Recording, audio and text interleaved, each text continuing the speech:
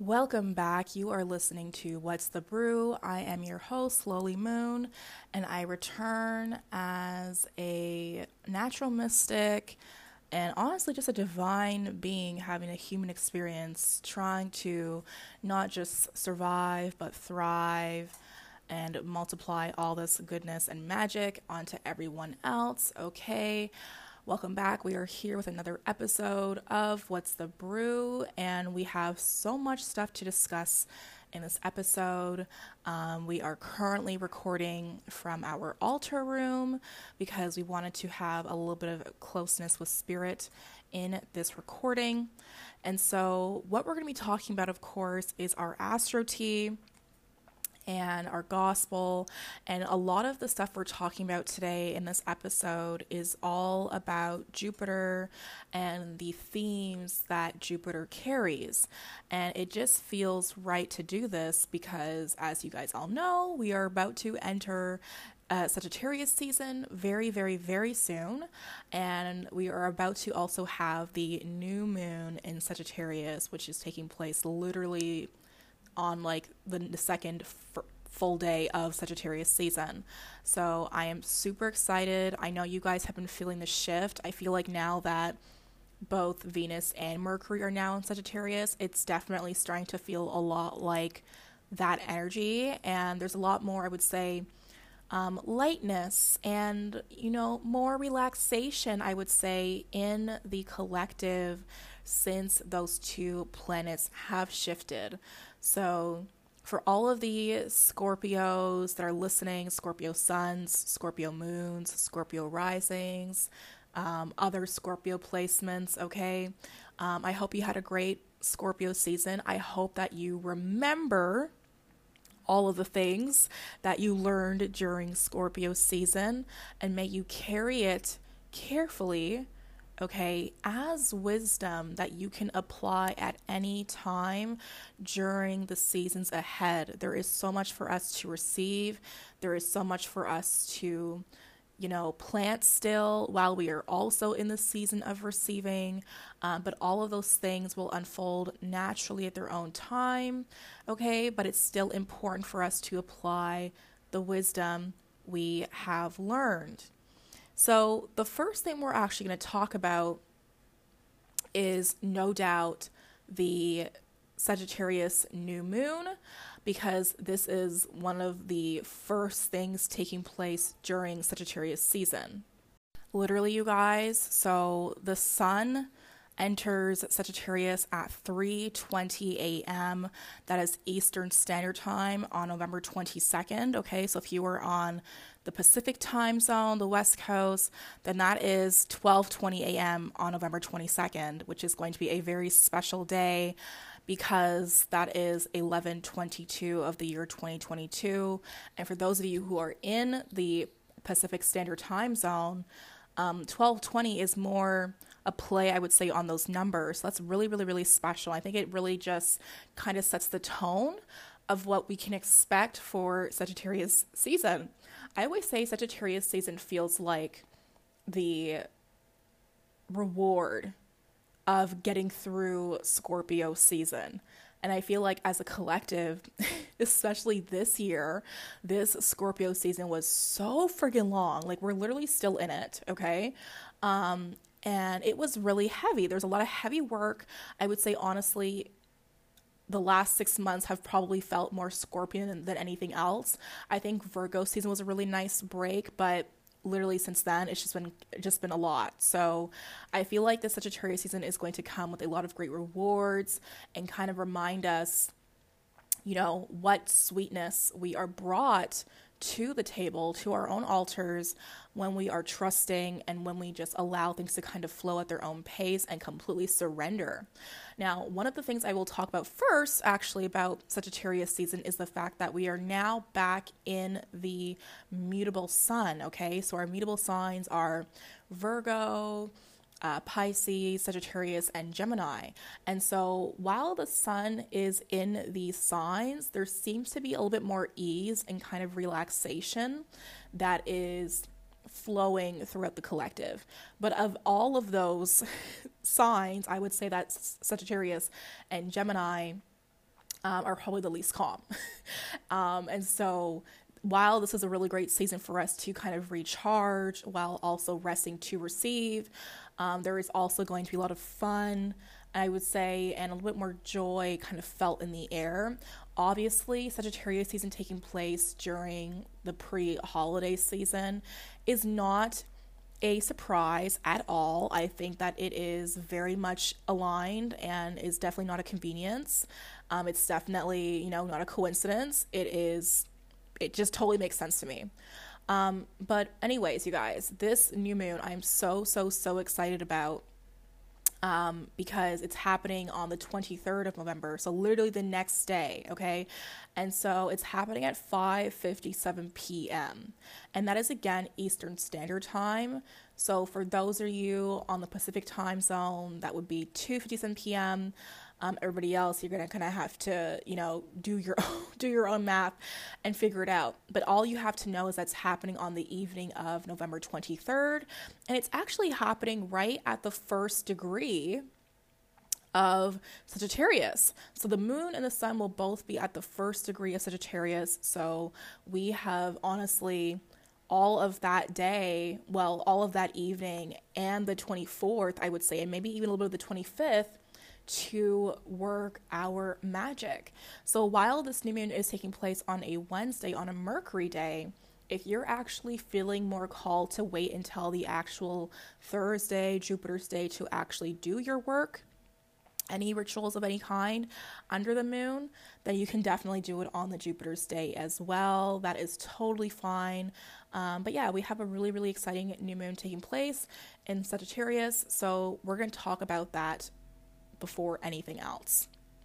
Okay, now this upcoming new moon in Sagittarius is extra special, as it is the first new moon we are having in the sign of the Archer in 2 years that isn't an eclipse. Okay, so let that sink in for a little bit. Okay, this year we've had 4 eclipses taking place on the Scorpio Taurus axis, but also in the year of 2020, which was absolutely insane of a year. We had, by the way, 6 eclipses in total, which might explain a little bit of the chaos we experienced. The last one of those 6 eclipses was a solar eclipse in Sagittarius. And so this is the first one in literally 2 years that isn't an eclipse. And so for those of you who don't feel as comfortable, tapping into any sort of manifestation work during the eclipse kind of energy or seasons, then this is a really great moon for you to work under, because it's the first one in a minute where we can do some stuff, some real big stuff, okay, in terms of Sagittarius energy. Now, with that being said, I will say I do find that the eclipses that take place on 2 separate axes within the same year tend to bring a lot more transformation, but it's also done in a very, very, very exhausting way. And I feel like 2020 was a really huge year of a lot of layers being peeled back from a global, standpoint. And so while many of us were already doing the work, it's really taking a huge, stage for the public, and a lot of things are becoming undone now. And so it was a very exhausting year. But that year, we also had eclipses on different axes. Same with 2021. So, I feel like with this year, we're finally getting a little bit more of a of a break, even though it was eclipses on the Taurus Scorpio axis. But now that we are done that, okay, at least until next year, we have this new moon in Sagittarius that is taking place.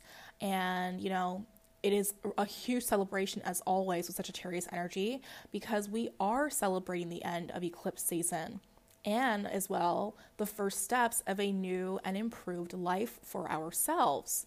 And so, we've been treading water in the depths of Scorpio season for so long, and so now it's time for us to finally dry off and feel the warmth of the sun, of love, of victory, of joy on our skin again, okay? This is the season where the internal glow that beams so, so bright, it upgrades everything externally. And that is why we absolutely love, Sagittarius energy.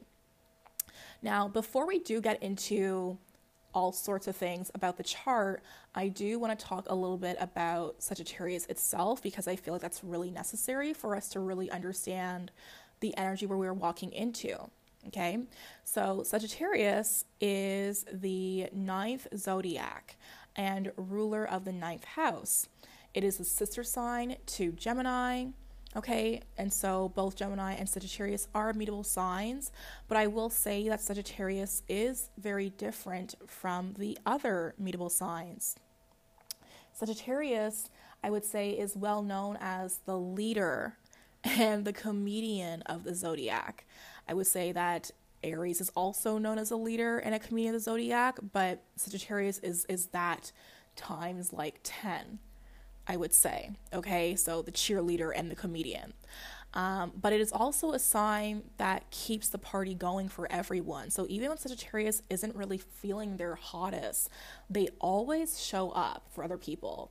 Okay, I find that Sagittarius are always just really loving beings. Yes, some of them are very, very, very, very crazy, okay, but they are amazing beings when they are truly in their highest form, I would say most evolved form. Now, this fire sign tends to manifest as the old saying, go big or go home, or otherwise go big or go big, okay? And it teaches all of those around them how to do the same. Sagittarius is, really good at hyping other people up, I would say. And they are easily likable because they have a positive sort of mindset that they choose to lean into. It's not easy, but it is something that they are choosing, right? Now, I would also say that Sagittarius is the cosmic proof that luck is not just this scarce elixir that is exclusive and exotic and is only given exclusively to some people. Okay, luck is a spirit, just like abundance, and the more that you believe in it, the more of it you will attract, honestly and truly. And I would say that Sagittariuses walk around the earth knowing this, and they walk around the earth like as if they are God's gift to the rest of us, because that is what they are, right? But that is also what we all are. And I feel that Sagittarius is just really, better than the other signs at projecting this truth in a non-inflamed ego way. Okay, yes, Sagittarius are fire signs and they're, very expressive and very loud. But I would say out of all of the fire signs, I would say that Sagittarius has the most mature ego, okay?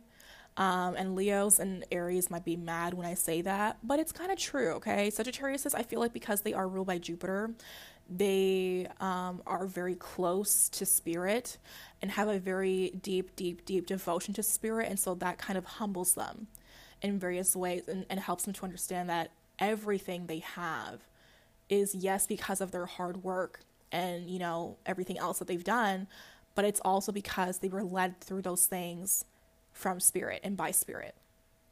And that is what keeps their ego, I would say, mature and evolved compared to the other fire signs. Now, I would also say that a lot of people hate on Sagittarius because of, the way they might carry themselves, which is being God's gift to the earth. But that's only because they wish they had the confidence to do the same.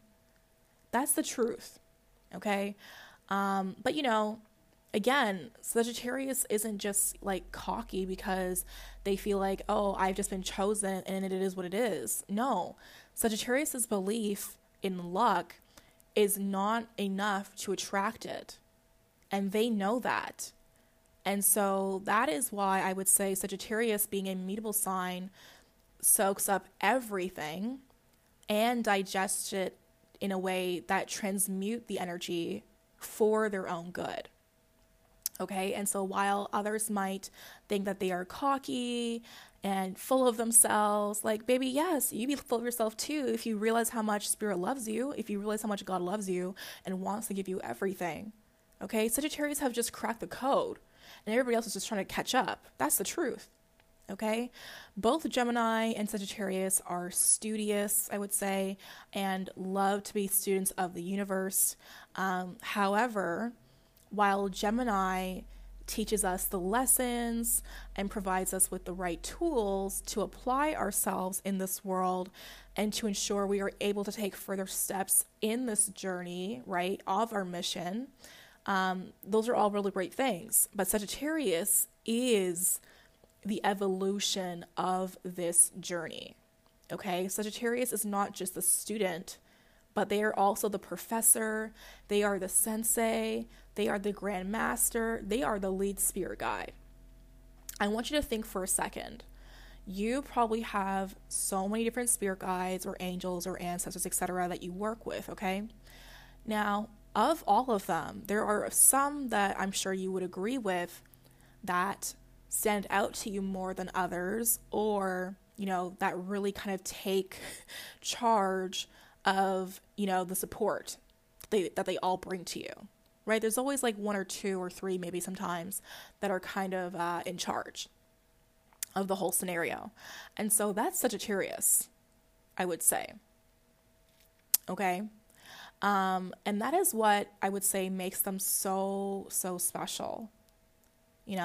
If I were to explain the Gemini Sagittarius axis, which we are stepping into as of, next week, pretty much, I would say that Gemini is like the young Padawan, okay?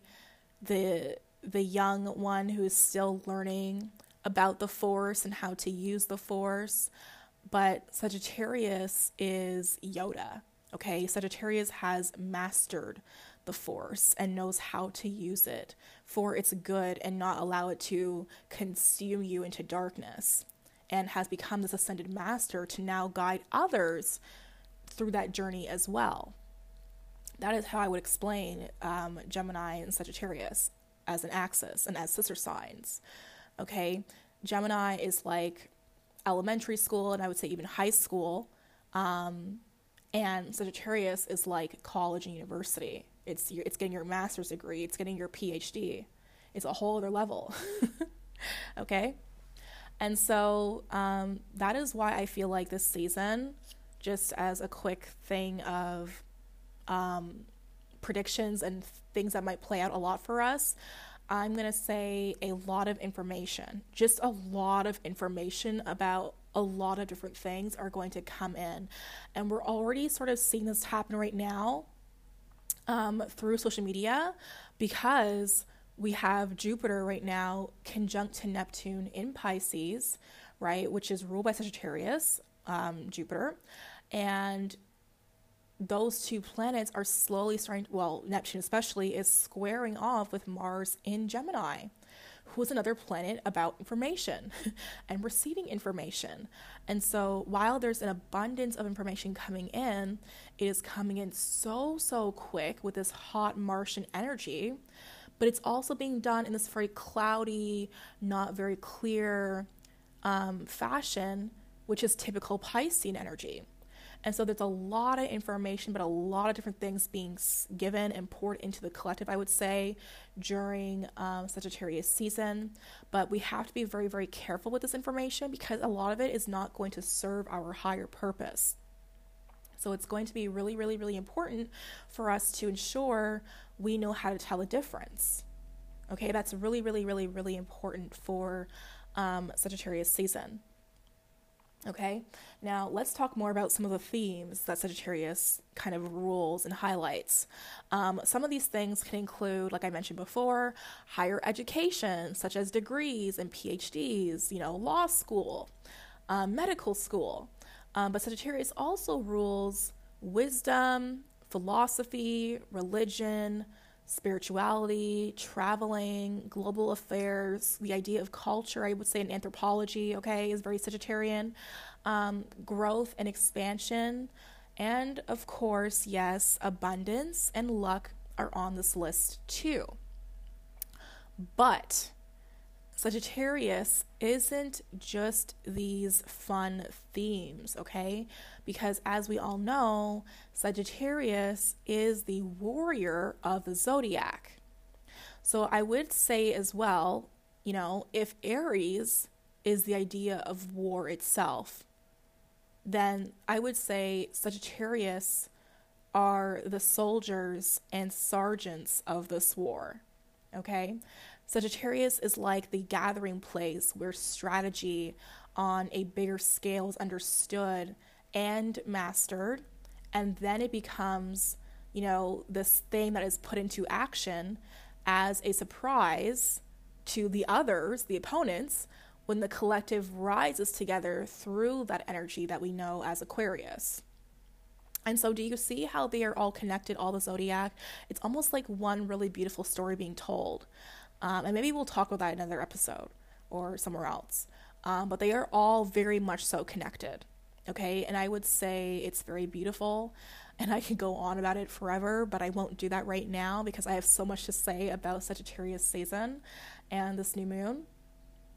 But yeah, Sagittarius is also, I would say, expansive, and a lot of that expansiveness can't even really be put into words.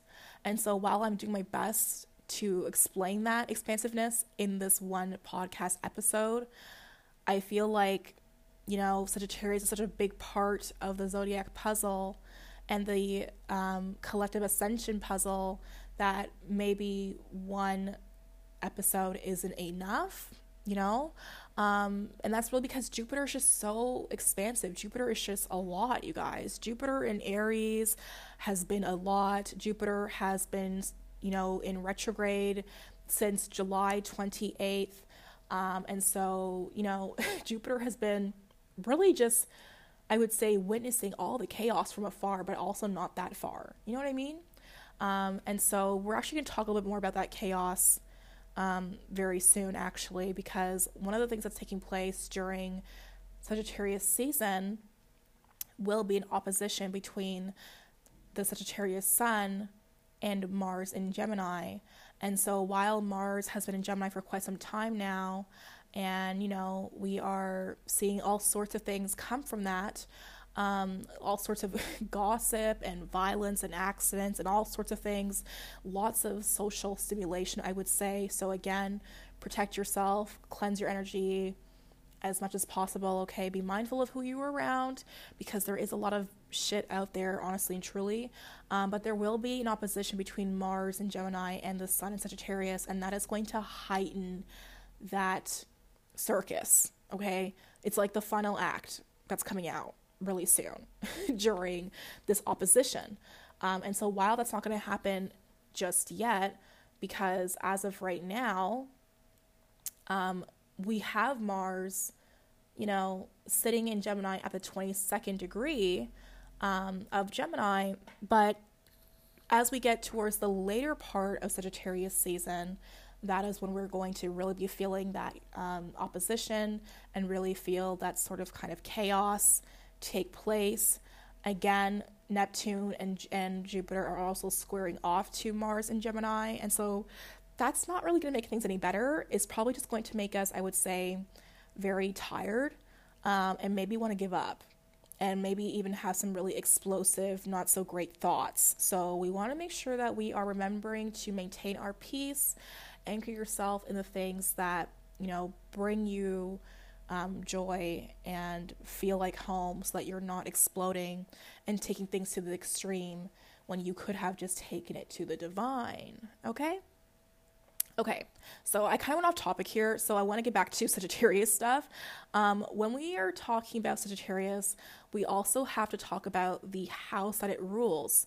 So as I mentioned earlier, Sagittarius is the 9th zodiac, and it also rules the 9th house. And so we will find very similar themes, obviously, in that house, which also can include, yes, higher education, but also our desire to pursue those particular paths here on Earth, or even the path of deepening our spirituality and those practices and maybe even our religious connections. And so while many of us might not really enjoy the idea of religion, there are so many religions out there that are absolutely beautiful and aren't, crazy and have these negative traumatic things attached to them, that the desire to deepen those connections and want to go and explore those is not necessarily a bad thing. You have to unlearn the pain that was put on you from that space, okay? Now, with that being said, oftentimes we can understand someone's deeper morals and values, okay, that they have for themselves, and even how they may even carry themselves in their conversations with you. You can kind of recognize what they might hold as values and morals. And we can see these things specifically more by looking at their ninth house and looking at the placements in that house, if there are any. Okay. And the reason for that is because this is the house that shows our philosophies. Okay. So this house can show us what attitudes and theories we carry close to our heart, and have also shaped us to become who we are. And for many of us, those philosophies were planted within us while we were still very, very young, okay, as adolescents, as children, as toddlers. And those were all the things that took place in the years where our third house was really being activated, the house of Gemini. And so now that we have grown and we've matured and we are now going through life on our own, we may choose to unlearn these philosophies or transform them into something new and something that truly reflects us in this beautiful way on this beautiful journey. Okay? So I hope that this kind of gives you guys a better understanding of Sagittarius energy, the themes of Sagittarius, as well as the ninth house, and also the importance of looking at the third house when we are talking about the ninth house. Okay, they are very, very, very important to look at. While we are in the season of one, we are having the full moon in the other, and so it's really, really important for us to look at both. Okay, now let's get into the astro chart of this new moon. Okay, so earlier I kind of dropped the time of the new moon, but I want to recap what I said earlier because I just went on a huge rampage about Sagittarius and the ninth house to ensure that we understand better, the energy that we're dealing with. So as a reminder, this new moon is taking place on November 23rd, okay, at 5:57 p.m. That is Eastern Standard Time. So for those of you on the West Coast of the Pacific Standard Time Zone, that is 2:57 p.m., okay? And this is a really, really, really special time because literally less than 10 minutes later, so at 6:02 p.m. Eastern Standard Time on the same day, so aka 3:02 p.m. Pacific Time, Jupiter, the ruler of Sagittarius, will station direct. Yes, and I love this. I love when the universe conspires in our favor as always and puts things in such beautiful divine alignment like this. I absolutely love it, okay? So we will talk about Jupiter stationing direct very quickly. Again, Jupiter stationed retrograde on the 28th of July, okay, in Aries, and that was at the 8th degree. And although that took place on the end of July, the pre-shadow actually started back in May. Okay, so the pre-shadow of Jupiter's retrograde actually started on May 4th, which would have been during, Taurus season.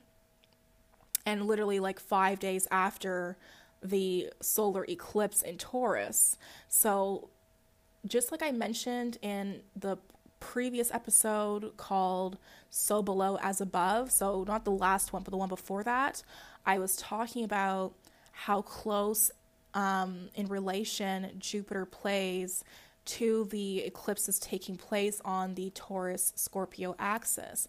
And we can see that even more so if we go back in time, even just this past year, and seeing how close together these cosmic phenomena took place. Okay? So the shadow period of Jupiter's retrograde started on May 4th. It officially went retrograde on July 28th, which was actually the new moon in Leo, so another fixed sign. Hello. And now we are finally in the mutable signs energy. We are in the new season after a fixed sign. We are officially done eclipse season. And so now Jupiter's saying, okay, the shit show is over. I can come out now. And so now Jupiter is stationing direct on the 23rd, again at 6:02 p.m. Eastern Standard Time, so literally less than 10 minutes after the exact moment of the new moon, and that is taking place at the 28th degree of Pisces. Now, the post-shadow period for Jupiter's retrograde will end on February 14th, okay, of 2023. So what do we have here? We have this really strong energy of the fixed signs really being present during Jupiter's transit. And so when we're talking about expansion, when we're talking about Jupiter, and we're talking about the idea of what Jupiter brings to the table, which I would say is magnifying things in our life, right, and expanding certain themes in our life, don't think that that's only going to take place during Sagittarius season, because all the things that we have been dealing with, I would say, during this year are the things that were magnified the absolute most to us during the fixed seasons. And Jupiter is just playing in our face and showing us and hoping that we'll catch on. So here you have it, okay? Again, Jupiter is stationing direct on the day of the new moon in Sagittarius, but the post-shadow period will end on February 14th, which is also known as, Valentine's Day. So that's a really easy way for us to remember that, and that is during Aquarius season. So we're going to see more of the themes that kind of played out during Jupiter's retrograde for us, that were expanded and magnified for us to learn and master and conquer to overcome, okay? Start to kind of return to us during Aquarius season. And there's actually a really special event taking place for Jupiter during Aquarius season, but I'm actually going to talk about that, I think, a little bit later on in another episode, because if I start talking about it now, you guys, I will never get to the new moon chart. So let me just pause right there and get back to this new moon chart, okay? So as I said before, the new moon is taking place at the very first degree of Sagittarius. And this is so juicy because we are actually going to have a Sagittarius stellium taking place. So while we have the sun and the moon in Sagittarius, we are also going to have Venus and Mercury in Sagittarius as well. And all of these celestial bodies are in conjunction of one another. Venus and Mercury are in a very tight conjunction of one another and will continue to be so for the rest of the year, actually, which is really, really great for us in terms of social contracts, relationships, communication, etc. We are finally starting to mend all of the issues and talk things out, come to solutions with people, some resolutions. Some of those resolutions is, going your separate ways, okay? It doesn't necessarily mean you're going to be BFFs again or be in each other's lives again, but there is going to be a lot of peace, I would say, and tranquility that is felt for the rest of the year as we have this really beautiful conjunction of Mercury and Venus. And so during the new moon of Sagittarius, we are going to see that wonderful conjunction take place. Now, my favorite thing about this new moon is the fact that it is a Sagittarius ruled moon, and It is a Jupiter ruled moon. Sorry, you guys. And it is connecting harmoniously to Neptune and Jupiter. Okay, so Jupiter, who is in Pisces, yes, and will be stationing direct again a few minutes after this new moon takes place, is going to be making a trine to the moon and the sun at this time, but also the moon is connecting to Neptune and Pisces as well. And so it's nice because although these planets are in watery signs, they are still taking part in this beautiful event that is taking place. And so, what does that mean? It means that the things that we are, setting as intentions, the things that really come up for us during this new moon cycle, okay, are really going to be expanded and have some really beautiful flows about them because of Jupiter in Pisces. Now, Pisces, who's also ruled by, yes, both Jupiter and Neptune, is all about magic and is all about, spirit and the other realm. And so what I will say about this new moon is that it's going to be very, very, very optimistic and very much full of fantasy. And I know that a lot of times we see this as a bad thing because sometimes we can, go to the extremes with our fantasies. I would say because we are in Sagittarius season, you should allow yourself to dive into those fantasies just for a little bit longer, okay? Scorpio season was a lot. The eclipses were a lot. So if you choose to dive into a little bit of fantasy and happily ever after this season, I don't think there is anything wrong with that, okay? But like I said, everything in moderation. Okay, and Jupiter does not know anything about moderation, and neither does Neptune. These two planets are like boundaries where? We don't know her. I don't know what that is. So we want to make sure that we aren't going beyond our limits, okay? While this is a very positive moon for abundance and ritual work and magic and etc., it is also going to be a very passionate moon.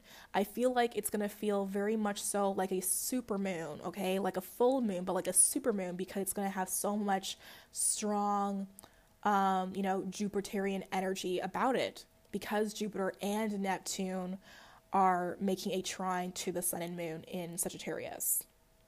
Okay, and while we have Mercury and Venus conjunct to the sun and moon, this is going to further heighten and strengthen our desire to maybe speak our mind a little bit more easily and say everything on our mind. And sometimes that is a good thing, and sometimes that isn't a good thing, okay?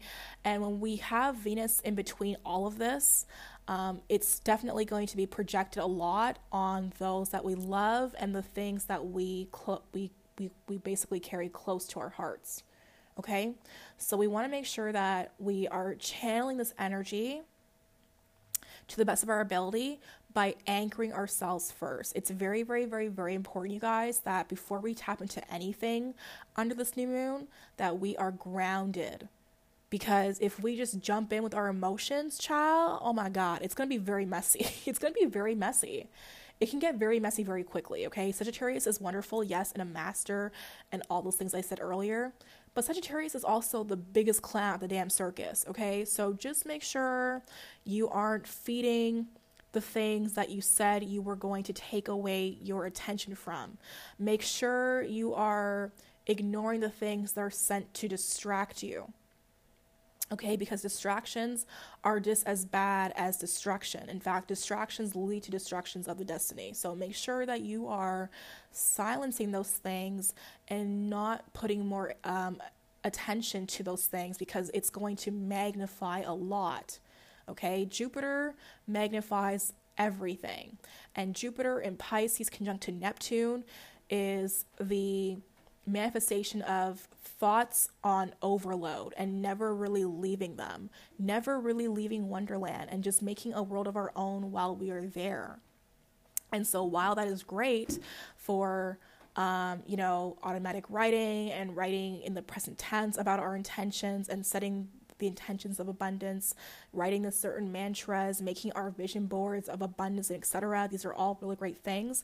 We also need to make sure to be realistic, okay? Because when Capricorn season comes around, baby, we don't want to be feeling like we played ourselves, right? We want to be able to still say, okay, I know I took some really huge leaps of faith last season, but now that I am landing on my feet, I can see the path ahead of me and I can walk it with confidence because I know that those leaps of faith led me here and not to my fall. Okay, so it's really, really, really important. Anywho, let me kind of get back into this chart details because there's a lot going on here, you guys. So while the sun and the moon again are conjunct to Mercury and Venus, and making a trine to Neptune and Jupiter, Jupiter is also again still square to Mars. And so this is a reminder that although Sagittarius is a fire sign and wants to do things very quickly and can lose their patience very quickly, we are being reminded under this moon that we can take our time. There is no rush in what we are doing. There is no rush in the blessings we are receiving. Okay? So take your time building them. Take your time praying for them. Take your time lighting candles for them, lighting candles for yourself, okay? And do that. And actually, something that just came to me right now from Spirit as a message is whenever you are setting those prayers and you're setting intentions, you're lighting those candles for your goals or whatever it is that you're planting, make sure you are also setting a candle for yourself, because we want to make sure that we are caught up energetically to the intentions we are planting. Because sometimes our intentions are way up in the 5D, okay, but we are still very much in the 3D mentality of fear and lack. And so we dig in our heels into that realm, and so we can't really catch up, and so therefore the realm that we are on can't catch up to the heavenly realm of our thoughts and our heart and our intentions. Okay, and that can be really tough to deal with. And then when Capricorn season comes around, we're going to want to pull out the whole plan and start all over again. We don't really have to. Okay, so take your time making your plans for this new moon. Take your time preparing for your intentions, okay? Don't rush your rituals either. Really take your time. Sagittarius is, again, bigger than life itself. Jupiter, the king of the sky, okay? We call that sugar zaddy. That's who Jupiter is. And so Jupiter deserves the absolute best, okay? So if you see yourself having a ritual and that includes maybe herbs and flowers or all sorts of things, get the ones you want. Don't settle for something else. Get what you want, okay, for this ritual. This new moon is really teaching us to go after what we want and not to settle for less, ever. And if that means it's going to take a little bit longer to get what you desire, then so be it.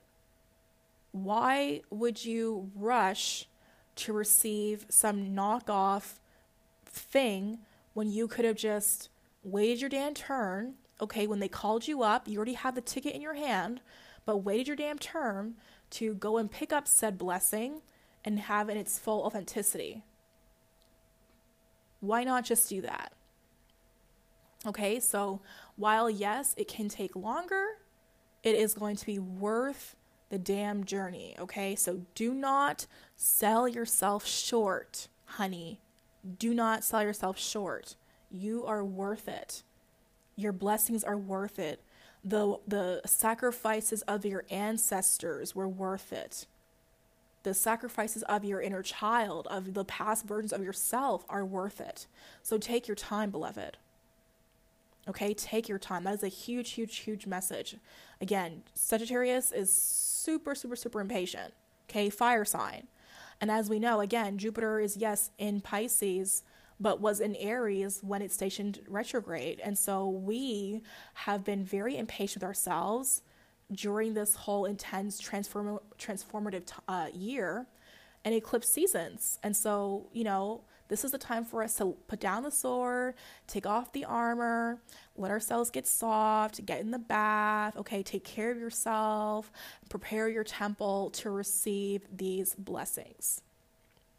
Okay, what else am I seeing with this chart? Honestly, you guys, that is pretty much it. Saturn and Uranus are still squaring off to each other.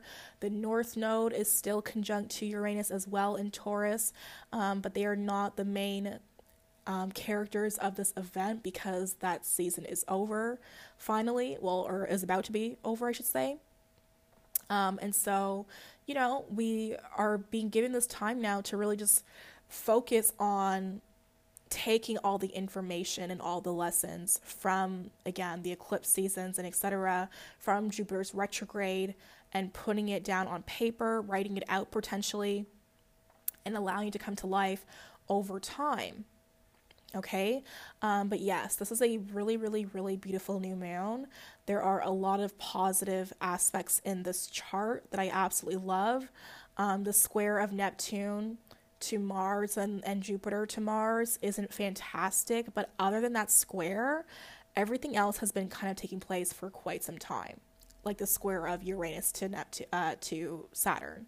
So I'm not really worried about that, but there's a lot of really, really, really, really great positive aspects in this chart.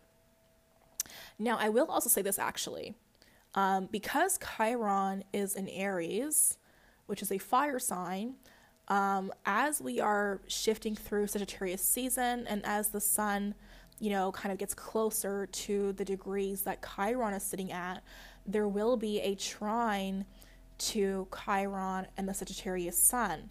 And as I'm saying this and recording this, Mercury and Venus are actually at the 3rd and 4th degree of Sagittarius, but by the time we have the new moon in Sagittarius, they'll be at the 10th and 9th degree. And so they are already making their way towards that trine to Chiron in Aries.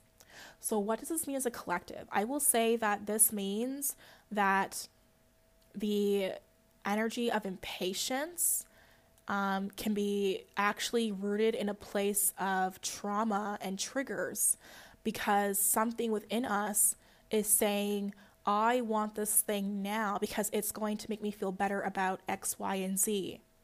And so we're pushing really hard for that so we can escape this uncomfort of the shadow or of the shame or the defeat that we're maybe feeling right now or in the past. And when we see that trine to Venus and Mercury to Chiron, that can kind of enhance. Yes, trines are wonderful because they bring harmony, but they also just enhance things in general, okay? And so triggers and even people projecting onto you, okay, like your friend circles, people that you work with, clients even, there can be a lot of projection of people's pain being put on us through communication, whether it's done over social media, face-to-face, on the astral realm, it doesn't matter, okay? There can be a lot of projections when that trine comes into play. And so under this new moon, while we do have this trine taking place with Chiron to Mercury and Venus, we have to remember that the things that we are manifesting isn't just this thing that's going to make us feel better and bring us this, taste of victory that's rooted in revenge against other people or, to prove other people wrong, okay? We're not here to prove anyone wrong. We're here to prove to ourselves that we were right, okay? Let's get out of the mindset of, do it well and slay and prove them all wrong. Well, why are you so spiteful? Why are you so focused on proving these motherfuckers wrong? Who gives a fuck what these muggle fuckers think about you? Who cares? Don't do it to prove them wrong. Do it to prove yourself right. I was right all along. I am that girl. I am that rich witch bitch. Yes, that is me. I was always right. My intentions were always true. The words I spoke have always been true. The visions that I have been seeing have always been true. The cards I've been pulling have always been in alignment. Okay, let's do this not to prove anyone wrong, but to prove ourselves right. To be the confirmation that we've always known deep down. Not to prove others wrong. Do it to prove yourself right. Fuck them. Who gives a rat's ass about their ass? Nobody. Do it for you, for the right reasons, okay? Don't do it to prove anyone wrong. Don't feed into that inner child, I'm still waiting for permission from other people by waiting for their apology or waiting for them to say that they were wrong or waiting for whatever. Stop waiting, beloved. Free your inner child. Forgive yourself and move forward so that you can make space for your blessings, okay? That is what needs to happen. That is what needs to happen, okay? So manifest with your heart's desire.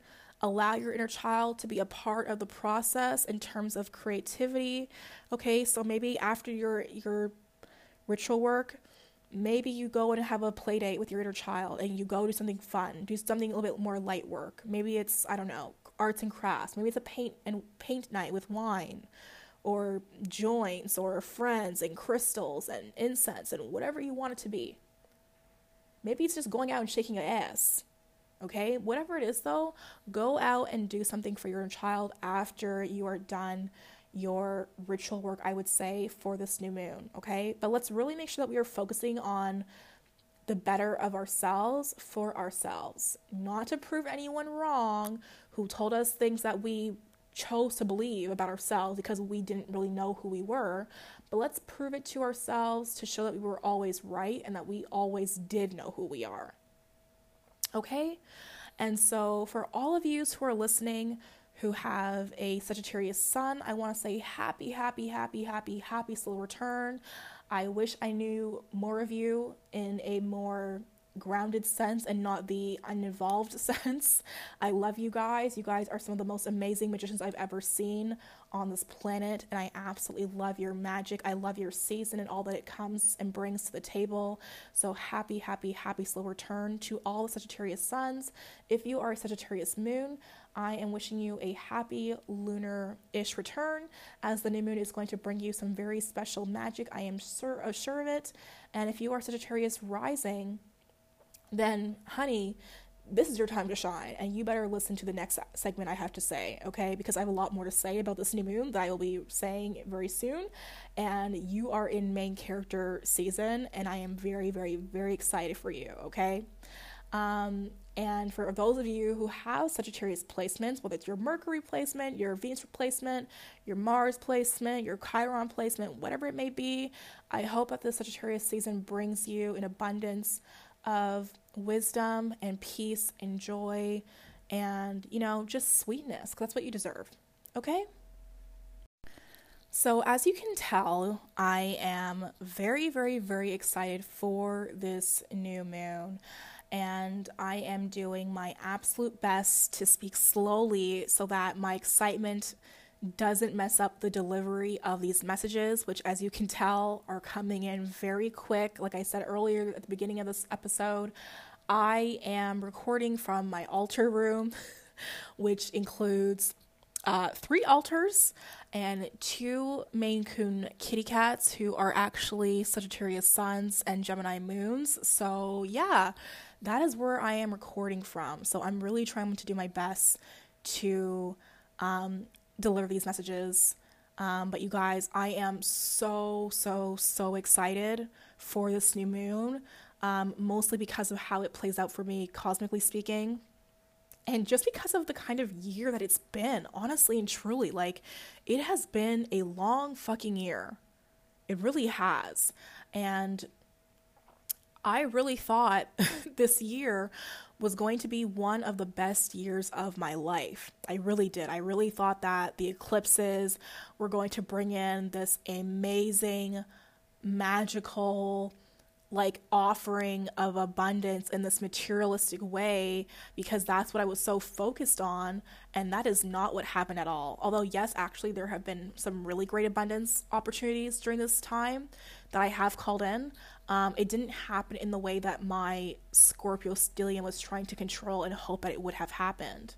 And yes, in other areas of my life, I've had amazing growth and expansion, but the amount of loss I've had to mourn and the overcoming of defeat and having to forgive myself that took place this year, in many ways, it feels like it outweighs the blessings, to be honest. And it has been very tremendous. And so, when I look at this new moon chart, I'm just really excited and relieved, because I have been waiting for a cosmic event that would make me fall back in love with the ritual work and magic and just the ascension process itself, because sometimes I'm just like, what's the point? what is the fucking point? I just know more shit. Nothing else has really changed. But that's not true at all, right? That's just the ego talking. And there's actually been a lot of really great changes. And I have to remind myself a lot this year that there are so many prayers that I have been praying for years and years and years and years and years that have manifested this year. And I'm very, very, very lucky. But wow, like the character development that had to take place for them to happen, I honestly am just amazed.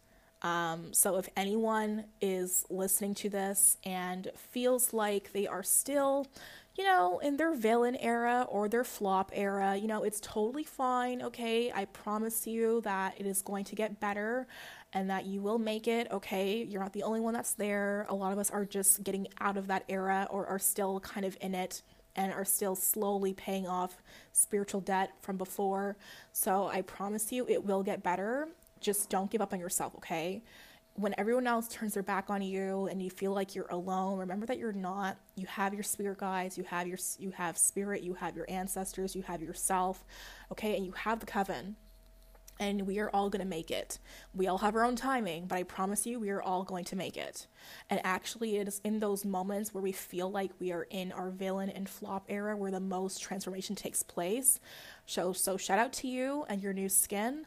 I hope that you recognized how beautiful it actually is despite the shedding process. Okay? So the thing that I am most excited about with this moon is the fact that it takes place in the sign of my midheaven. And I feel honestly truly blessed to have my midheaven and ascendant both ruled by the same planet, which is Jupiter. And sometimes I think that I could lean in more into the magic of Jupiter so that, I could maybe manifest better. I don't know. Maybe that's just my astrologer brain talking. But, I'm leaning more into my Jupiter kind of placements and where Jupiter plays in my chart a lot during the Sagittarius season. And so for me, that includes my midheaven and my ascendant, which is in Pisces. And so by looking at my own birth chart, and honestly, even my solar return chart for this year, which has big Sagittarius energy attached to it, the idea of Sagittarius and the idea of Jupiter are really playing some really huge roles in my life. And so I have been meditating a lot on this, and it inspired me to talk about the midheaven and share, some tips for you guys on midheaven magic. And so I don't really know what to call this in between segment. This is like a part 2, I guess, of the Astro Tea to me because it's also very heavily to do with the new moon. And yeah, we're going to talk about midheaven magic because I know that I'm not the only one who has their midheaven in Sagittarius or in a fire sign, and I really want to share this knowledge with you guys so that we can all win because that's what matters to me the absolute most, okay? But before I even get into all that, let me just first kind of explain a little more about what the midheaven is, okay? So for those of you who have your midheaven in a fire sign, like I mentioned, which is Leo, Aries, and Sagittarius, this is for you, okay? If you have your Venus ruled by any of these fire signs, or even your Jupiter ruled by any of these fire signs, this little extra segment piece is also for you, okay? Even if your rising sign is ruled by a fire sign, especially Sagittarius, hello, you are also in this category. And I would also say anyone who has their midheaven or Jupiter or Venus or ascendant in Pisces, this is also for you, I will say, because Jupiter is in Pisces as we are having this new moon in Sagittarius, okay? So pay attention, y'all, because I'm about to start dropping some gems, okay? Now, I want to make sure that the equation is completely understood first because I can get into a really deep seance when I start talking about, cosmic magic alignment, okay? So first, let's discuss the midheaven and honestly and truly what it means, because it's given so many different, I would say, you know, titles and definitions depending on the astrologer you ask.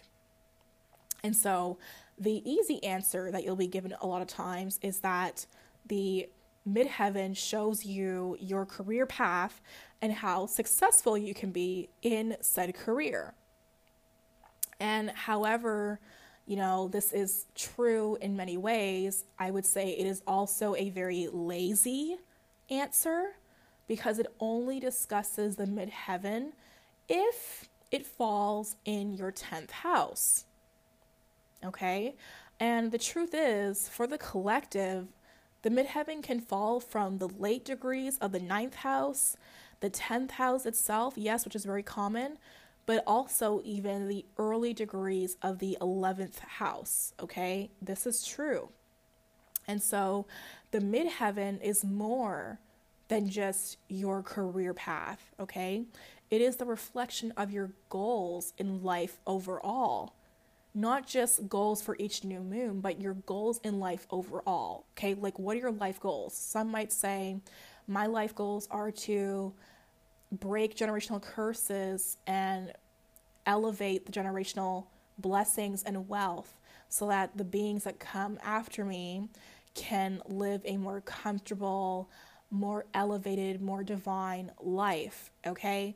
And that might include doing certain things, like maybe choosing to not go down the path of the matrix, and maybe not necessarily going to school if you don't want to, but maybe actually doing your own thing. Or maybe you do go to school and you're doing your own thing, right? Maybe it means breaking the cycle of the one-parent household and having a two-parent household, regardless of what that couple, looks like. It doesn't matter, what the outcome is, but it's two people. Sometimes more, but two people, right, that are raising beings, whether adopted or created, whatever it might be. And maybe that means not raising them in the matrix, not having that family, that soul family in your community in the matrix, but actually returning to the earth, as your Uranus in Taurus has been teaching us, right?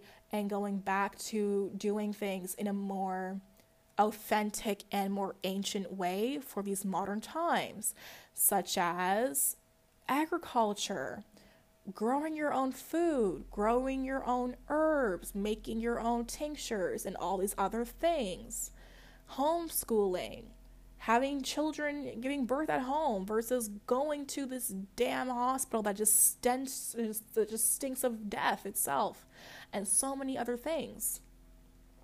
What are your life goals? Maybe it's to take that land that you've now planted seeds of abundance for your family and pass it on to the next generation so that they can build their own abundance and pass it on and pass it on. Maybe your life goals include writing books that will outlive you so that you can live forever, okay? And be an ascended ancestor if you do good shit on this plane. Right? We all have life goals that go beyond just material things, that go beyond ourselves. These goals are beyond our lifetime, honestly and truly. Okay? So you have to ask yourself, what are your aspirations in life? That answer is what we find in the midheaven. Okay? And so it's important that we don't water down this placement, because the midheaven, which by the way, is also known as the medium coli. And that is why if you're following your chart right now, or any chart that you see, and you look at it and you see that it has MC at the top of the chart, which is essentially the midheaven, versus MH, that's why.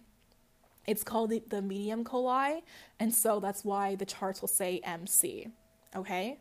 And you can find that MC, which will show you your midheaven placement, at the top of the chart, usually around the 12 o'clock-ish kind of, spot.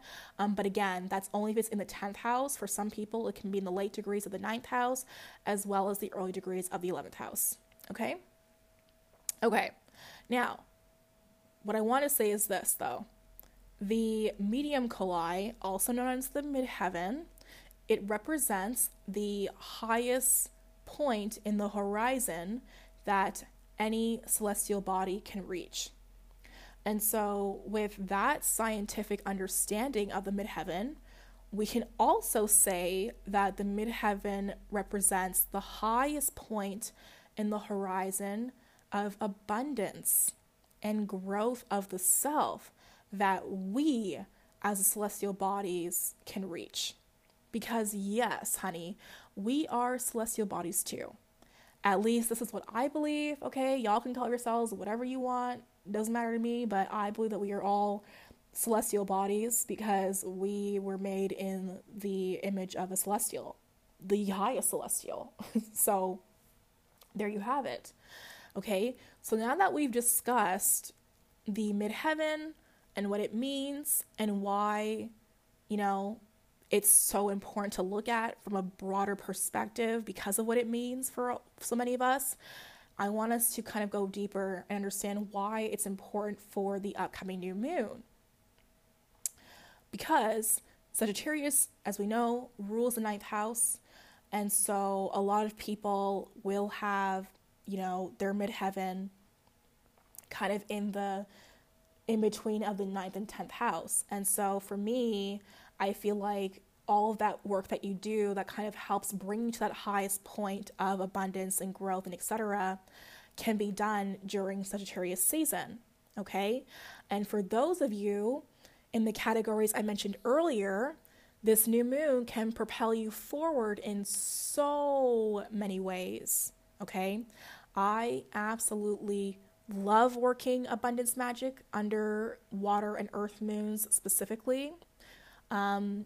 But with the way the cosmos have been set up this year, it really hasn't happened a whole lot or the way that I was really hoping for it to. However, because I know my midheaven is in Sagittarius and my rising is in Pisces, both of these placements are Jupiter ruled, just like this new moon. And because I know that Jupiter has just now stationed direct or will about to be on this new moon day in my ascended sign, you best believe, okay, I'm going to be doing some very intense magic. And I know for sure that whatever ritual I plan to do on this moon will be very powerful and have a huge impact on my overall growth.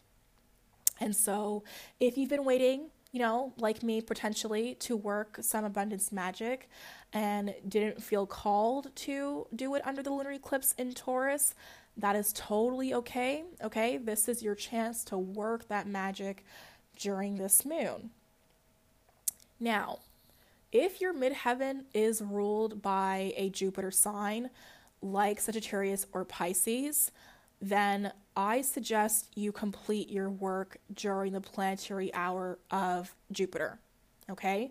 And this rule can also be applied for those of you who have your ascendant or Venus or Jupiter placements ruled by one of these two signs as well, Sagittarius or Pisces, okay? Now, for the other fire signs, Leo and Aries, you can work under the Jupiter planetary hour if you feel called to. In fact, everyone in the collective can, obviously. But I'm talking specifics right now for those of you who have Aries or Leo ruling your midheaven in terms of most cosmic alignment, okay? As well for those of you who have your ascendant or your Jupiter or your Venus as well ruled by Aries or Leo. Okay, you guys can work your magic this new moon during the sun's planetary hour, or also during Venus's planetary hour. Okay. Now, actually, no, not even Venus. I would say Mars's planetary hour, not Venus's planetary hour. Okay. Now, again, these are all suggestions that I am simply sharing. You don't have to do this. Okay. And if you miss a time window, you freak out and think that, oh my gosh, now it's not going to work or some shit because I didn't do it at the right time. No, that's not true at all. Okay, the point of all of these extra layers in magic is to make it more intentional to the person doing the magic. And I personally just love the extra details because it just feels more potent and more poetic to me. So y'all can do whatever you want, okay? But I'm just sharing this because I have seen how it works, okay? So if you're listening to this and thinking, okay, well, that's great, Loli, but I don't have a midheaven or Jupiter or an ascendant or a Venus sign ruled by any of the fire signs or Pisces. Okay, maybe my midheaven or those other celestial bodies I mentioned are ruled by an air sign or a different water sign or an earth sign. Okay, that's fine too, you guys. Don't worry about that. Okay, you can still manifest under this new moon. A Sagittarius stellium, while Jupiter is stationed direct, is a wonderful time for everyone to do magic in terms of abundance work and whatnot. And I suggest everyone takes advantage of this moon for setting goals for the year ahead. But what I will say is this: pay attention to your midheaven more and pay attention to the days when the moon enters the sign of your midheaven and what you are doing on those specific days. Because on these days, we can all do a little bit of abundance magic, which might look like taking a bath in certain herbs, burning some cinnamon sticks or rose petals or something like that, oranges, okay, on a piece of burning coal, and let that cleanse your home and bring in more abundance. You can do that every single week. Honestly and truly, you don't even have to wait on the day that the moon is in your midheaven. But you can do something every single month if you wanted to on the day that the moon is in your midheaven if you desire. You totally can, okay? So pay attention to those days, okay? And when the season comes, when the sun enters your midheaven and we have a new moon, you better work, witch. Okay, you better work your magic, okay? This also includes the full moon taking place in your midheaven as well, okay? Work that magic, baby. Do not underestimate the power of your mind. Do not underestimate the power of your magic, of your hands, of your prayers, okay? Of the words that you use, of the words that you write down, of the candles that you are anointing. Do not underestimate the power of divine timing. Okay, you can apply the same rules I am mentioning to everyone right now about the planetary hours, and I promise you, you won't regret it. The only thing I just want to say is that I'm mentioning this stuff about midheaven magic because it is so powerful, and everyone should do it, honestly and truly. Now, you're probably wondering, what are some rituals that you can do when tapping into midheaven magic? And I would say it can be anything related to abundance. Okay, it can be anything related to really intense meditation because we're thinking about how we're going to get to the highest point in the horizon of ourselves. And so we want to really reflect on the steps it will take for us to get there, right? And so that could mean long moments of silence and stillness as well, and not doing anything until we find that answer that will take us to that highest point in the horizon of ourself. Okay, but specifically, I would say yes, definitely doing abundance magic is going to be very, very, very beneficial. So for you, that could be, cleaning your home and filling your altar with gifts. If that's what that feels like abundance to you, then do that. If it's having, let's say, a luxurious bath with Venusian herbs like basil and cinnamon and calendula and rose petals, okay, and flakes of 24 karat gold as well, then baby, do that. Okay? If it's burning orange and white and green and gold candles, anointed in abundance oil, money herbs, maybe, with the fifth pentacle of Jupiter potentially drawn in permanent marker at the bottom of your glass candles, then baby, do that. Okay? These are all very specific things I'm mentioning for a reason. If you're paying attention, hint, hint, wink, wink, okay? But yeah, that's all I have to say about midheaven magic, honestly. I hope that this downpour of wisdom helps you guys and makes you kind of a little bit more curious to study more of your natal chart, because there's so many aspects in the chart that we overlook, or maybe we looked at the first time that we didn't really think too much about, and then when we return to our charts, we have this new pair of eyes that see something completely different and something much, much, much, much bigger. Okay, so I really, really hope that this helps you guys with that. And I am sure that if you are, tapping into this, that you are not going to regret it. Okay. And if you've received a solar return reading by me and you're not tapping into this magic of that chart too, in conjunction to your natal chart, then beloved, you ain't listening to the homework. Okay. And I don't know what you're doing, but I really hope you tap into your homework more. Okay. Because there is so much more that you can do. You have so much more control that you give yourself credit for. It all starts with your mind. Absolutely. But that can take you so many places. Okay. Midheaven magic is so, so, so special. I have received blessings and offerings that have either fallen in the same degree of my midheaven during those seasons or during those days when the moon is there, and it never fails me. It's like always the same thing. It's crazy. So that just proves to y'all that divine timing is very real, just like magic.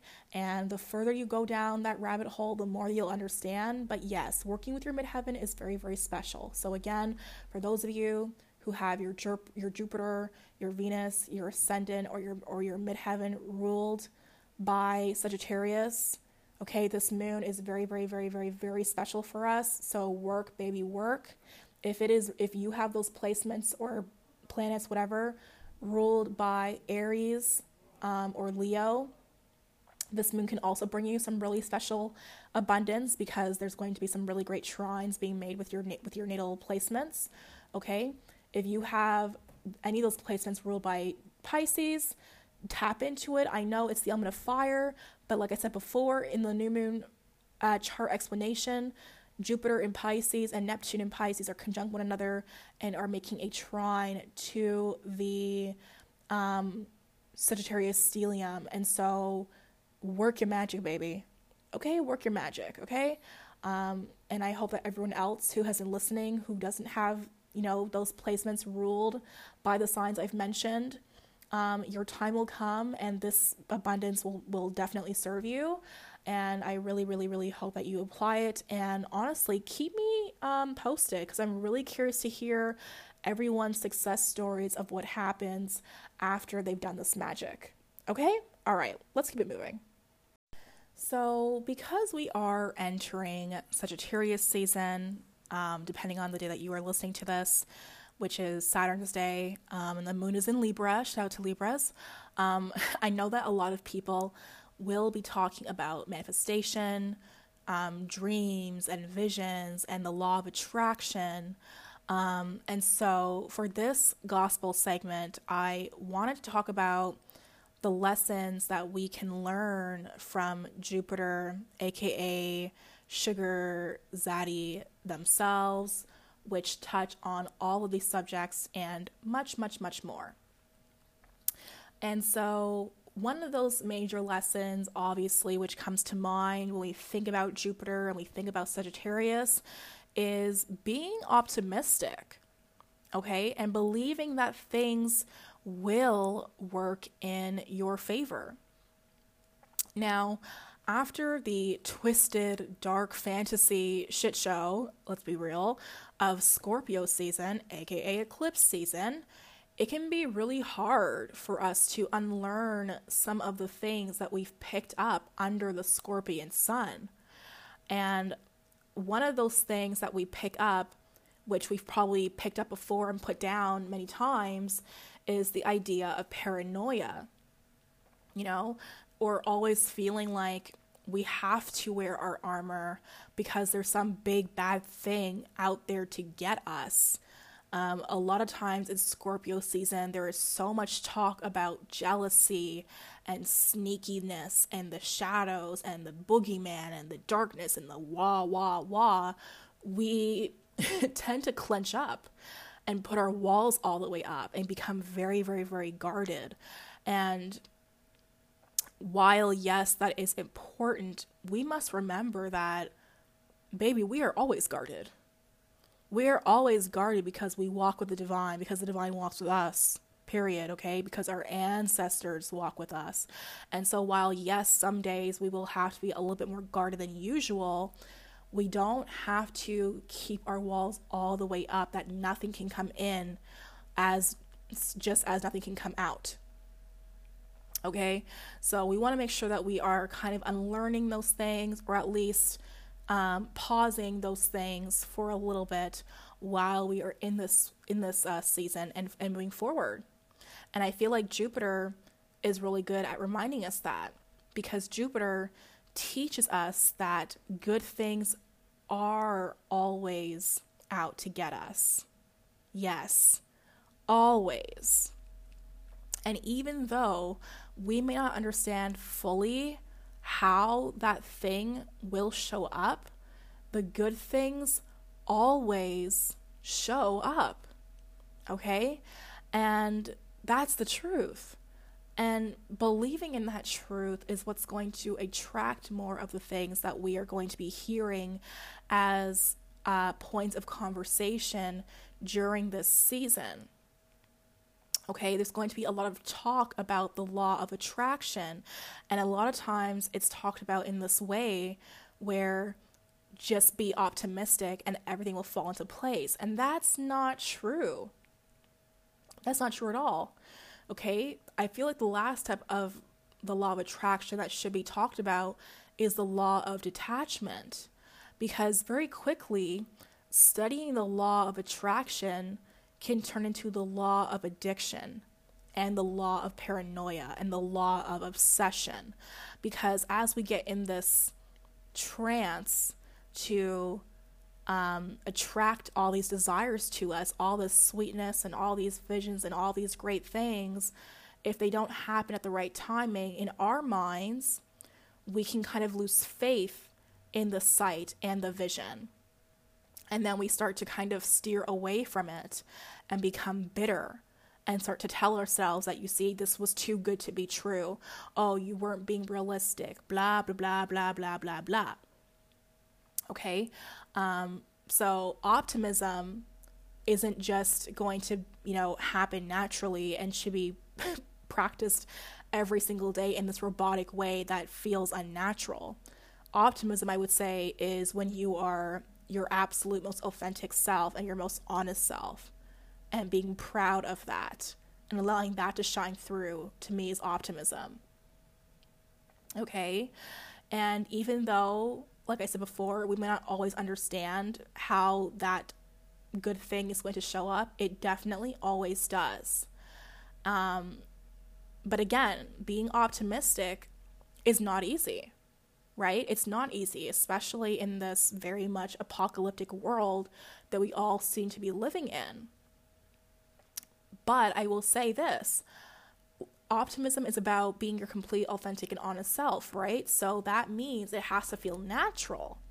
And for something to feel natural to you, even if it's not, and you're rewiring your brain, or because you're unlearning old shit, right? You're going to have to practice it first, baby. You're going to have to practice it first. Something that Beyonce said, I don't know what tour or performance she was doing. I think it was her homecoming tour or homecoming performance for, what is that damn, whatever, that damn music festival that takes place, Coachella? Anyways, during her performance, or during her documentary, she said that, a lot of people don't like practice or rehearsal because it shows them, that they have to kind of face themselves, and they have to they realize during that moment that they aren't, perfect. And you kind of have to confront that through the art of practice and through rehearsal. Now, I'm just paraphrasing. She said it in a much more poetic, Virgo-esque way than I am. But basically, that's what she was saying, is that people don't like to practice and rehearse things because it shows them who they are. It shows them their progress. It shows them what they have. It shows them their true potential and how much they actually believe in that. And it's true. And I would say that optimism is the same thing. It makes us really, uncomfortable maybe, and feels unnatural to us at first because we're not used to it. And so we have to practice it to get better at it. And that's how we attract it. Even manifesting. You're not going to just manifest, this millions of dollars that you want overnight. Some people do, and I got questions for them, but it takes practice. It takes practice. Optimism as well, I would say, takes practice. But the more that we remind ourselves, that we too are worthy of our blessings, that we too are worthy of good things happening to us, the more that they will. Okay? And so that's just the truth. And I love Jupiter for reminding us that, being optimistic and believing that things will work in our favor is what's going to attract more things in our favor. I recently learned a word that aligns to this from a lovely mystic on Twitter. So shout out to Donna if you're listening to this. And the word was pronoia, which is the opposite of paranoia. And it means that you have the belief that the universe and entities around you are conspiring to work in your favor. And honestly, this is probably one of my favorite new words and things to understand and really digest and apply for myself. And I'll probably write it on my mirror or something like that, because I feel like my Scorpio stellium could really use a venti double shot of pronoia, to be honest. But I love that. I absolutely love that. Having the belief that the universe and entities around you are conspiring to work in your favor. If we could all just wake up and remind ourselves that daily, and remind ourselves that, very important thing, even in the midst of chaos, it might be a little bit easier to digest, because we know that there is something good coming from this, right? It's choosing to look at the silver lining in everything. Again, it's not easy, especially in this apocalyptic nonsense, Black Mirror, ridiculous world, but we have to practice that to attract those things. And the more that we, practice that belief, the more that it becomes more easy and more natural to us. And so we don't have to be so hyper-focused on the idea of attracting our blessings, because they'll always just be around us and always be there. And so we can then kind of tap into the law of detachment and know that, I don't have to be hyper-focused on this and become overly obsessed with this thing, because I know it's already there for me. And it'll be there if I leave. It'll be there when I come back. Okay? Another lesson we can learn from Jupiter is that luck is always on our side. And this is true when you've been in preparation mode for your blessings. And it is 222 as I'm saying this. Shout out to the spirit, okay? Hello. There's this misunderstanding of people who are successful. And people will say things like, oh, they're so lucky to have this thing happen to them. And that whatever happened to them was because of some secret potion that they have and is allowing them to attract all of these blessings to them. And that's totally false. That's completely false, okay? Luck is not given, okay? It is prepared for and then received when we go from preparation mode to ready mode. Okay? Because yes, there is a difference between being ready and getting ready. Okay? Being ready means you've already arrived. Getting ready means you're on your way there. Okay? So the next time you go on a rant about someone being lucky and you feel this slight sense of defeat or sadness for yourself, wondering when your victory will come, ask yourself this: what do they have that I don't? In fact, you're probably already asking yourself that, and your ego will tell you a list of material items maybe when you ask that question. But your higher self will tell you they don't have a damn thing that you don't have. Okay? There is nothing that they have that you don't already have in abundance. Okay. And I know that can be really hard to believe, but that's because you're looking through the material lens. You must look harder, beloved. Okay. The grass is always green when you are tending to it. Your grass will always be greener when you focus on watering it. Okay?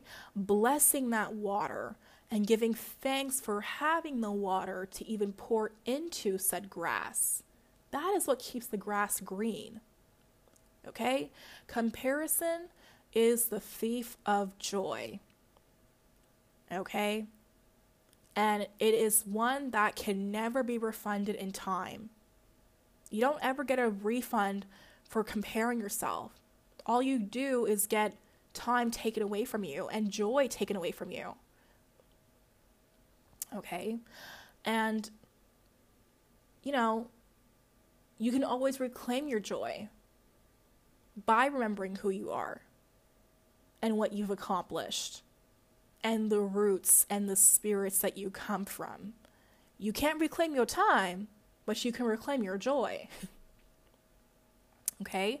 And while preparing for our blessings is a guaranteed way for us to receive them, we must also remember that the motivation to prepare for said blessings, it won't always be there. And so while this whole rant is about luck being on your side, understand that what I'm talking about is that luck is always on your side when your ass is prepared to receive it. Okay? And to prepare for those blessings, you don't need motivation. You need something else. Something a little bit more deep than luck and motivation. Okay? And whenever the collective discusses things like manifestation, there's always this talk about motivation, right? Do the things that motivate you. Do the things that make you feel good. Tap into the things that your higher self would already be enjoying because they're going to motivate you to get there. Blah, blah, blah, blah, blah. And yes, there is truth in that. But motivation is not enough. It's not enough. Okay? And you can ask a Pisces this. It ain't enough. There will be days, okay? There will be seasons. There will be moon cycles where you won't feel like doing a fucking thing. Okay? Motivation may feel like a toxic ex-lover who only shows up when you least expect it, you know? And then when they do show up, we push ourselves to get things done. Sometimes this means even beyond our limits and entering spaces of burnout and exhaustion, which can soon lead to impatience and frustration. And then when the cloudy days show up again, because now we've exhausted ourselves of our energy and we lack the motivation, we start to tell ourselves things that aren't true about ourselves, which of course can become much more spiraling down a dark path. And it's obviously not cute, but it sure does waste our time. Okay. And so people who may appear to be lucky, they didn't just lean on motivation to get them where they are. Okay. Recognize that. They grounded themselves in their discipline and took it seriously. Okay?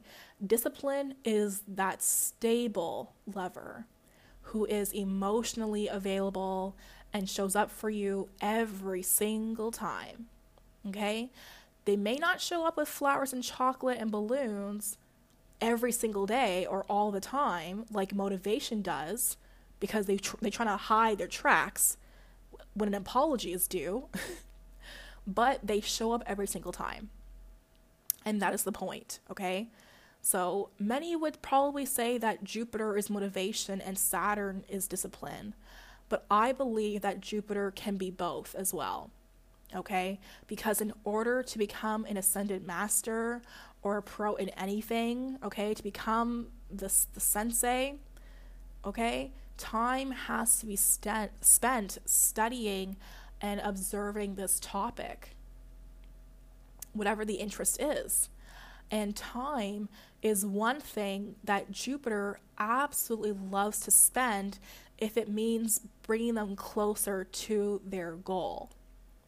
So something that I've shared before, actually, on Instagram, on this podcast, and probably other platforms, is the fact that there are two fathers of time.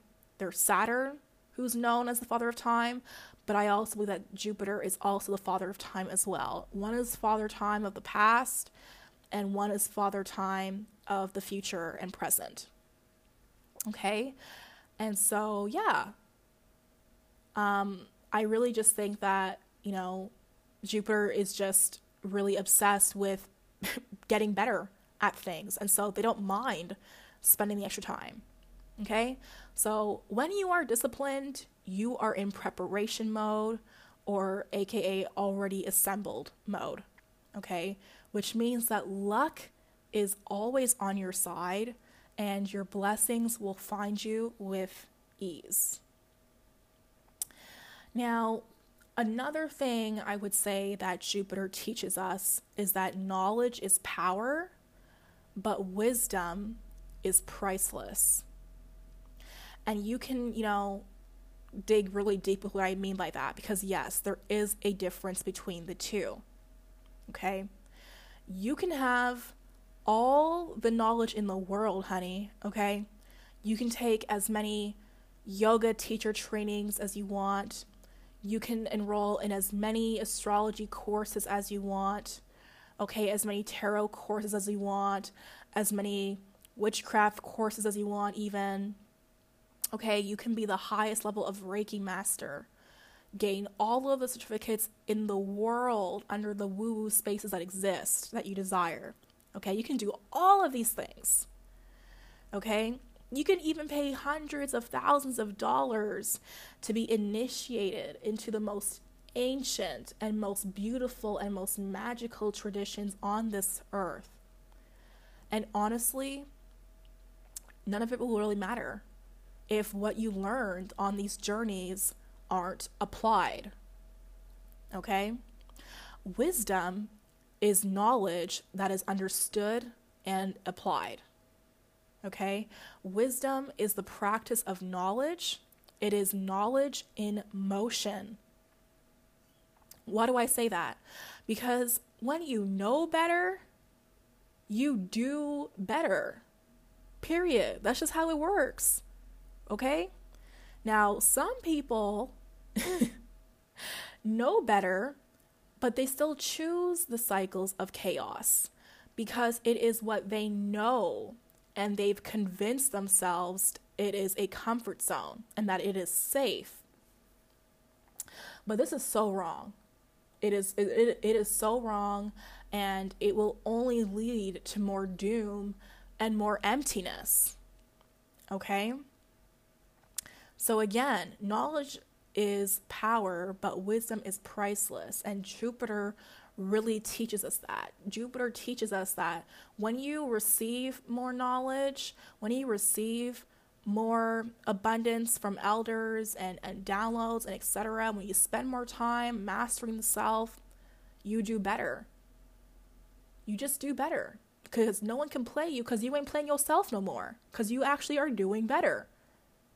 Okay? If you want to get out of the grave, then you must put down the shovel. That's it. Okay? So keep doing what you've always done, and you will continue to receive what you always have. Jupiter ain't got time for that. Jupiter does not have time for the same old dusty experiences. Jupiter is looking to conquer everything. Jupiter wants to stamp every single page in the passport book, honey. Okay, so Jupiter doesn't have time for that shit. Okay, Jupiter wants new experiences, better experiences. Okay? I would say that there are a lot of mystics out there that will dive into all sorts of different practices because they feel called to them. But I believe there is a deeper reason for that. I believe they feel called to them because subconsciously speaking, they are seeking answers. And Jupiter is always looking for answers. Okay? Jupiter is always going to go through every single book to find those answers, every single course to find those answers. But what is the question that their soul is asking? Okay? And have they taken a moment to actually ponder said question? Because if you are just out there seeking answers, but you don't even know what question you're asking, baby, you're going to get lost. Okay? And it's really important to know this, because otherwise, how would you know which experiences will actually serve you? Okay? And so I would say most mystics who go down this path of dabbling into everything and a lot of times label themselves as eclectic practitioners, which many of us are, and that's fine, but I'm talking the ones who are in like literally everything. You go to their altar and there's a statue from this particular practice, a deity from this practice, a deity from that practice, and the energy just does not align at all, and they are out here just causing chaos. Some of them even call themselves chaos witches, and that's pretty self-explanatory. Okay? But you have to know what question you are asking so that you can understand what answers you are seeking. Okay? And so I would say, because they don't know and they just go on and on and on, they decorate themselves from head to toe in knowledge, but they don't have not one bumbleclot talisman of wisdom on them. And it's sad. And a lot of these beings are leading other people, or, are not intentionally trying to lead other people, but are becoming leaders in the collective because that's just their path and etc. But it's very messy. And so I would say in Sagittarius season, a lot of us will feel called to seek new knowledge, okay, yes, and tap into new passions, but also tap into old ones and return to those old ones. And yes, there is beauty in this, and I believe that we should tap into all of these because Spirit has led us there for a reason. But take a moment to pause and ground yourself in that understanding and ask Spirit, okay, you've led me to this. I've been seeing more hints and signs to tap into this knowledge again or to this new one. What is the purpose of it for my path? What am I meant to receive and obtain and potentially maintain from this for my path? Okay? And that'll kind of help us understand what exactly we're doing. Okay? Once you've soaked up the knowledge, take the time to digest it as well. Take the time to digest it as well, okay? Take the time to apply it, okay? Because once you master this thing, doesn't mean you have to go and start preaching about it to everybody else. Take time to practice this wisdom that you've now gained. Okay? Allow Spirit to show you how this knowledge can unfold in your life through various events. Sometimes those events are tests, okay? And the whole point of those tests is to see that you can master yourself and recognize the wisdom that you've always had within. Because you are going to need that wisdom that you have when those tests show up. Okay? Now, with this, I want to say, some of y'all who are listening to this are your own elders. Okay? And you are looking for elders to teach you something that you are, seeking, and maybe don't even know what you're seeking, and you haven't found it yet. And maybe you never will. And that's because it's already within you. Okay? Now, let me just be clear. Elders are very important, especially if you are tapping into more ancient traditions of your ancestors and etc. Okay, yes, they are important, but they are not God. Okay? They are human just like us.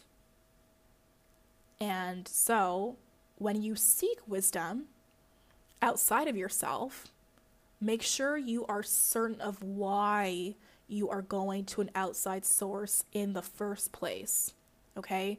Instead of depending on the connection you have with spirit already. You have to really start asking yourself these questions. Wait, why am I even looking for this? Why am I looking for this answer? What will this lead me to? What will this do for me? Because sometimes we seek answers that won't do anything besides distract us from the work that we need to be doing. Hello. Okay? So these are three major lessons that we can learn from Jupiter. So as a reminder, the first one I mentioned is be optimistic and trust and believe that good things are working in your favor. 2, luck is always on your side, but luck is the arrival of blessings that have been prepared for. Okay? And lastly, knowledge is power, yes, but your wisdom is priceless. Once you've received that knowledge, apply it and transform it into wisdom. And once you've mastered that wisdom over your own tests that have been conquered successfully over and over and over again, then you can guide others if you feel like you need to. But you really don't. Okay? Okay, my loves, before I get into the ancestral antidote, something I just also want to add on actually, and this kind of came in as a message as I was recording this episode, and I would say it's also a lesson from Jupiter, and one that we are going to be kind of reminded about during Sagittarius season, and that is, don't ever underestimate the power of you. Don't ever underestimate the power of spirit and the power of spirit working through you, okay? Sagittarius season is all about receiving abundance and sharing abundance and expanding it on all realms and planes. Yes, and a lot of times in this season, people and entities and etc. may come around looking for their piece of the pie, may even try to take credit for the pie that you baked, okay, with the ingredients that you grew yourself. And so I just want to share this message from Spirit and say, do not underestimate your role, and do not underestimate the role that Spirit plays in your life, okay? People in this season will try to tear you down because they see you glowing up. They see you, getting happy. They see you coming out of your villain era, your flop era. They see you being resilient, and they hate that. Or it makes them uncomfortable and it triggers them because they don't have that strength. They don't have that faith. They don't have that trust. They don't have that ability to surrender and submit to Spirit. They're too full of their own immature ego. Okay? And so they will project on you in this season of Sagittarius, in this wonderful season of Jupiter, and try to remind you that they put you in the place that Spirit had created before your ass even got here. Okay? And so as a reminder, you got to where you are because of yourself. And even though you may have had loved ones, okay, affairs, connections, etc., that have supported you along the way, you got there because of you. You got there because of Spirit. Okay, because of the divine. Okay, willingly all things come from the divine. Do not put these mortals, especially these muggle fuckers, okay, on no goddamn pedestal. Take it off. It is not for them. It is for you. So do not let anyone convince you that you need to bend the knee to them for what they've done for you or whatever it may be. Those people are not your people. When people are doing goodness from the truth of their heart, with integrity, with genuine actual love for you, they don't have this desire to remind you of it later on because they know it'll return in some other way. That's the whole point. People who are keeping tabs and shit, ain't nobody got time for that. Okay, so check your people, and the people who are trying to check you and try to check your blessings and say, oh yeah, well, where's my piece of the pie because I helped you with XYZ. Fuck them. Sideways, upside down, with a cactus, everything. Fuck them, okay? And I can see this happening a lot in Sagittarius season because people get so like greedy, you know, in Sagittarius season, because there is this expansiveness of abundance and people can see it on you despite all the storms that you've gone through. So again, don't let these motherfuckers make you feel like that you owe them anything because they supported you on your journey. So the fuck what? You can give gratitude to them in your own way, but don't let them try to take credit for what spirit did for you. Okay, because a lot of these mortals are just too much up their own fucking asses, and they will try, baby, and they will project on you a lot this season, especially as this Mars square to Neptune continues to go on, and when that Mars and Sagittarius Sun opposition takes place, it'll get really nasty. Okay, so when people try to come for your blessings, return to sender. That's it. Just move on. Okay. Don't ever feel like you have to share your spot with anyone. Okay, the world is your oyster. Spirit is just waiting for you to step into the spotlight, honey. Okay, your place was reserved for you before you even got there. So don't let them tell you otherwise. Don't let anyone or any entity tell you otherwise, okay? Those motherfuckers are agents of chaos, like I said before. Fuck them. Okay? Okay.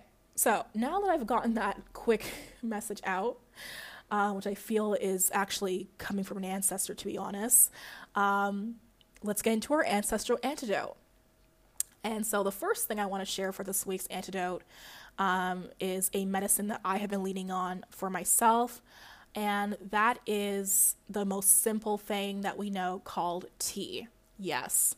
Not Astro tea, okay, the other tea, you know, the one that you drink and it's delicious. I know it can sound boring, but it's so, so true. Even as I'm recording this, I have been drinking tea actually. And so I found myself, you know, drinking a lot more coffee than I would like to admit over the summer and even into the transition of fall. And my tea drinking days became more limited, which is honestly really wild and kind of a little bit embarrassing to say because I do have an apothecary full of herbs and I can make as many teas as I want to, but I wasn't doing that. I was really leaning into coffee, which is great, yes, for keeping your ass awake, but it's also great for triggering your nervous system and actually make you run, you know, more on burnout than anything else. And so while, yes, I am still enjoying coffee and lattes and everything else in between, I do believe that balance is important. And, you know, I have become more mindful of ending my days with tea to ground my body and flesh out any energy that has lingered within from that day. And it really does help bring in some balance. Tea is such a beautiful, I would say, grounding tool that we can all enjoy and add to our daily rituals when we rise with the sun or rest under the moon's light, okay? And so, yeah, that is one of the antidotes I have been leaning on as medicine for myself personally. It's super simple, but it has really kind of helped me bring me back to my zen, to my ma'at. And so I am very, very, very grateful for tea and for herbs in general. My favorite teas right now are actually chai tea featuring a teaspoon of golden moon milk from Amina Mundi Herbals. I absolutely love using this blend. I love to add it to my chai tea. It's so good together. And the other one I'm really enjoying is Tulsi with rose petals and chamomile tea.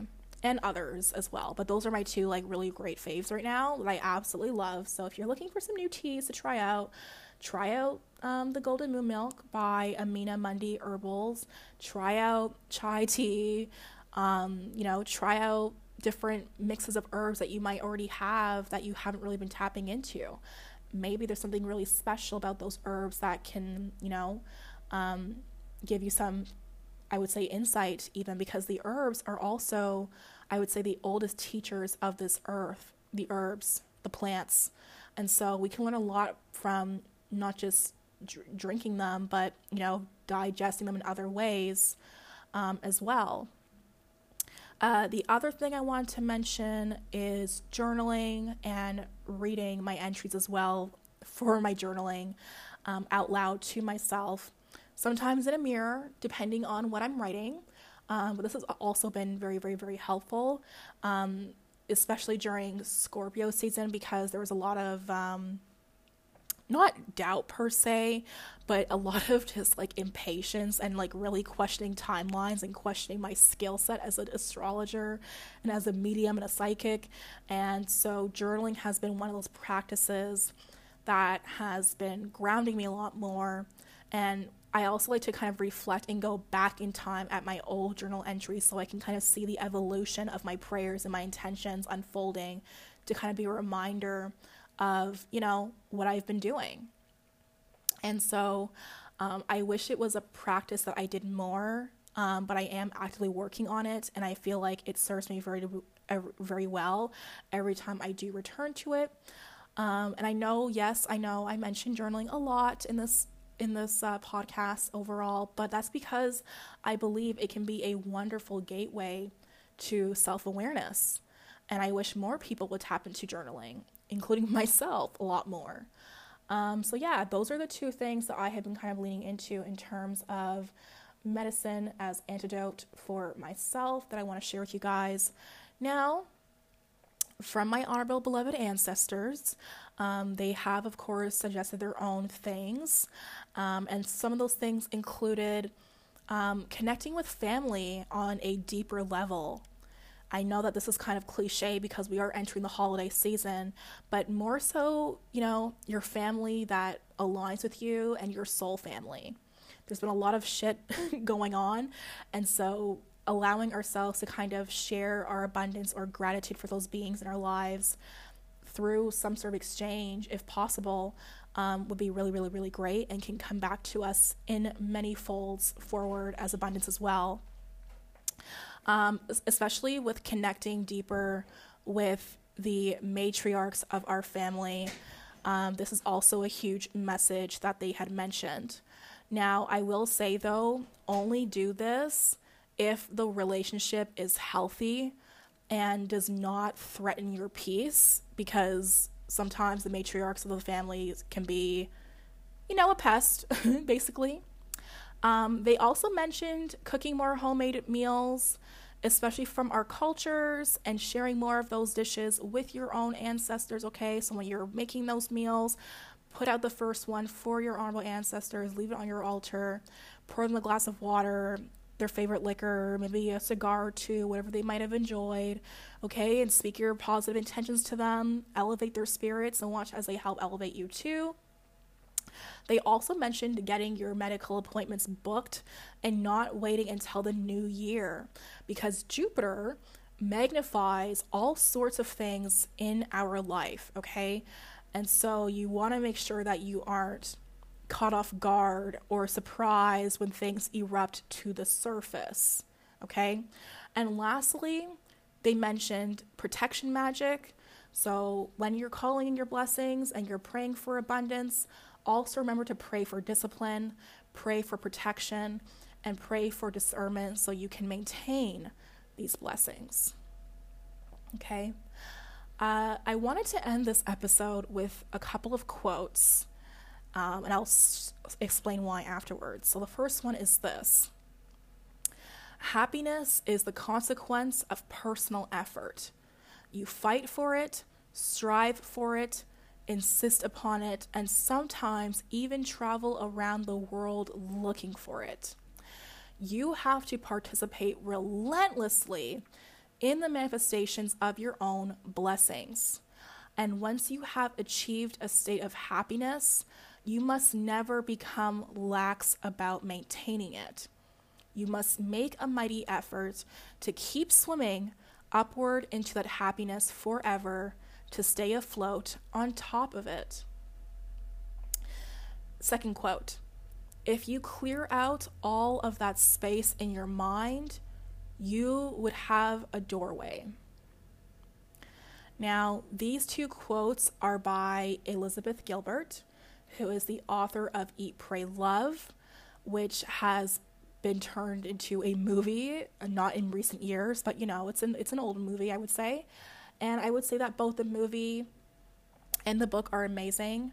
And to me, both of these things really reflect the essence of Sagittarius, because it is about the journey of the self and going beyond the self to understand our purpose, right? And understand what truly brings us our zen, our moments of ma'at, our peace, our true joy.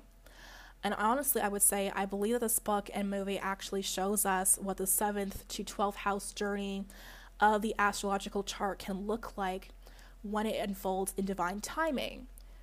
And I say that because of the way that it unfolds, from the happily ever after wedding and the marriage, which then turns into the person feeling completely alone and in the dark and questioning everything that they've ever done, destroying this happily ever after that they thought they wanted, and starting all over again, okay? Leaving your comfort zone and your home itself to find something deeper that is calling to you, okay? Mastering something new while breaking free of older traditions, meeting soul family, and finally meeting your own soul and seeing you for who you truly are. So I wanted to share those quotes because they are from this amazing book, and it truly reaps of Sagittarius essence. So yeah, there you go. And so for that, I will say, mystics, that is all I have to say for this episode. If you listen to the very end, I thank you so much for sticking around. Thank you so much for tuning in and subscribing, okay, and following the podcast and tuning in. I really enjoyed recording this episode, and I hope that you enjoyed listening to it. Your support is always appreciated, and I'm sending you all the abundance and gratitude back your way as well. There was a lot dropped in here, so replay it a few times if you desire, okay? And if you have any questions about what was discussed on this episode, including the midheaven magic or the new moon or anything else in between, then you can comment on the posts that are made on Instagram about this episode. And you can also join the Coven on Patreon, where I dive deep into these topics and guide you through the conjuring processes to support you in your own workings. So you'll find us on patreon.com/lowly moon, okay? Follow us on Instagram at Mystic Me Medicine for astrology and spiritual updates, at The Brew Lily Moon for podcast updates, at Gorgon of Venus for a glimpse of behind the scenes of your girl Lily Moon. You can also find me on Twitter at Gorgon of Venus, which, yes, I did change my handle again because I am very tired of people reposting my tweets as part of their little Instagram carousels and threads and not tagging me. And the handle before didn't match any of my accounts, so now it does. And as always, I will say, visit mysticmemedicine.com to tune into your weekly horoscopes and book your own personal readings, including the year ahead readings, which are officially open right now, okay? Lastly, I will say this. We are also opening up submissions for our next Community Coven episode, which will be talking all about winter solstice and traditions of winter solstice and of Yule. So if you have any traditions for the Yule/winter solstice season coming up, please send them our way in our DMs, okay? We are also going to be talking about gifts for the signs. So if you follow the Instagram at The Brew Lily Moon or even at Mystic Medicine, you will find in our highlights for Community Coven where you can submit those answers, and every single submission is going to be included in our next draw for a free 30-minute Astro Tarot reading, because we love to give back to y'all, because we love you guys so very much. So I am wishing you a juicy, prosperous, and sexy Sagittarius season. I pray that all of your dreams and visions of sweetness come true, and I pray that you are present and aware of your power when they arrive so you can receive them whole. One love, Ashe, peace.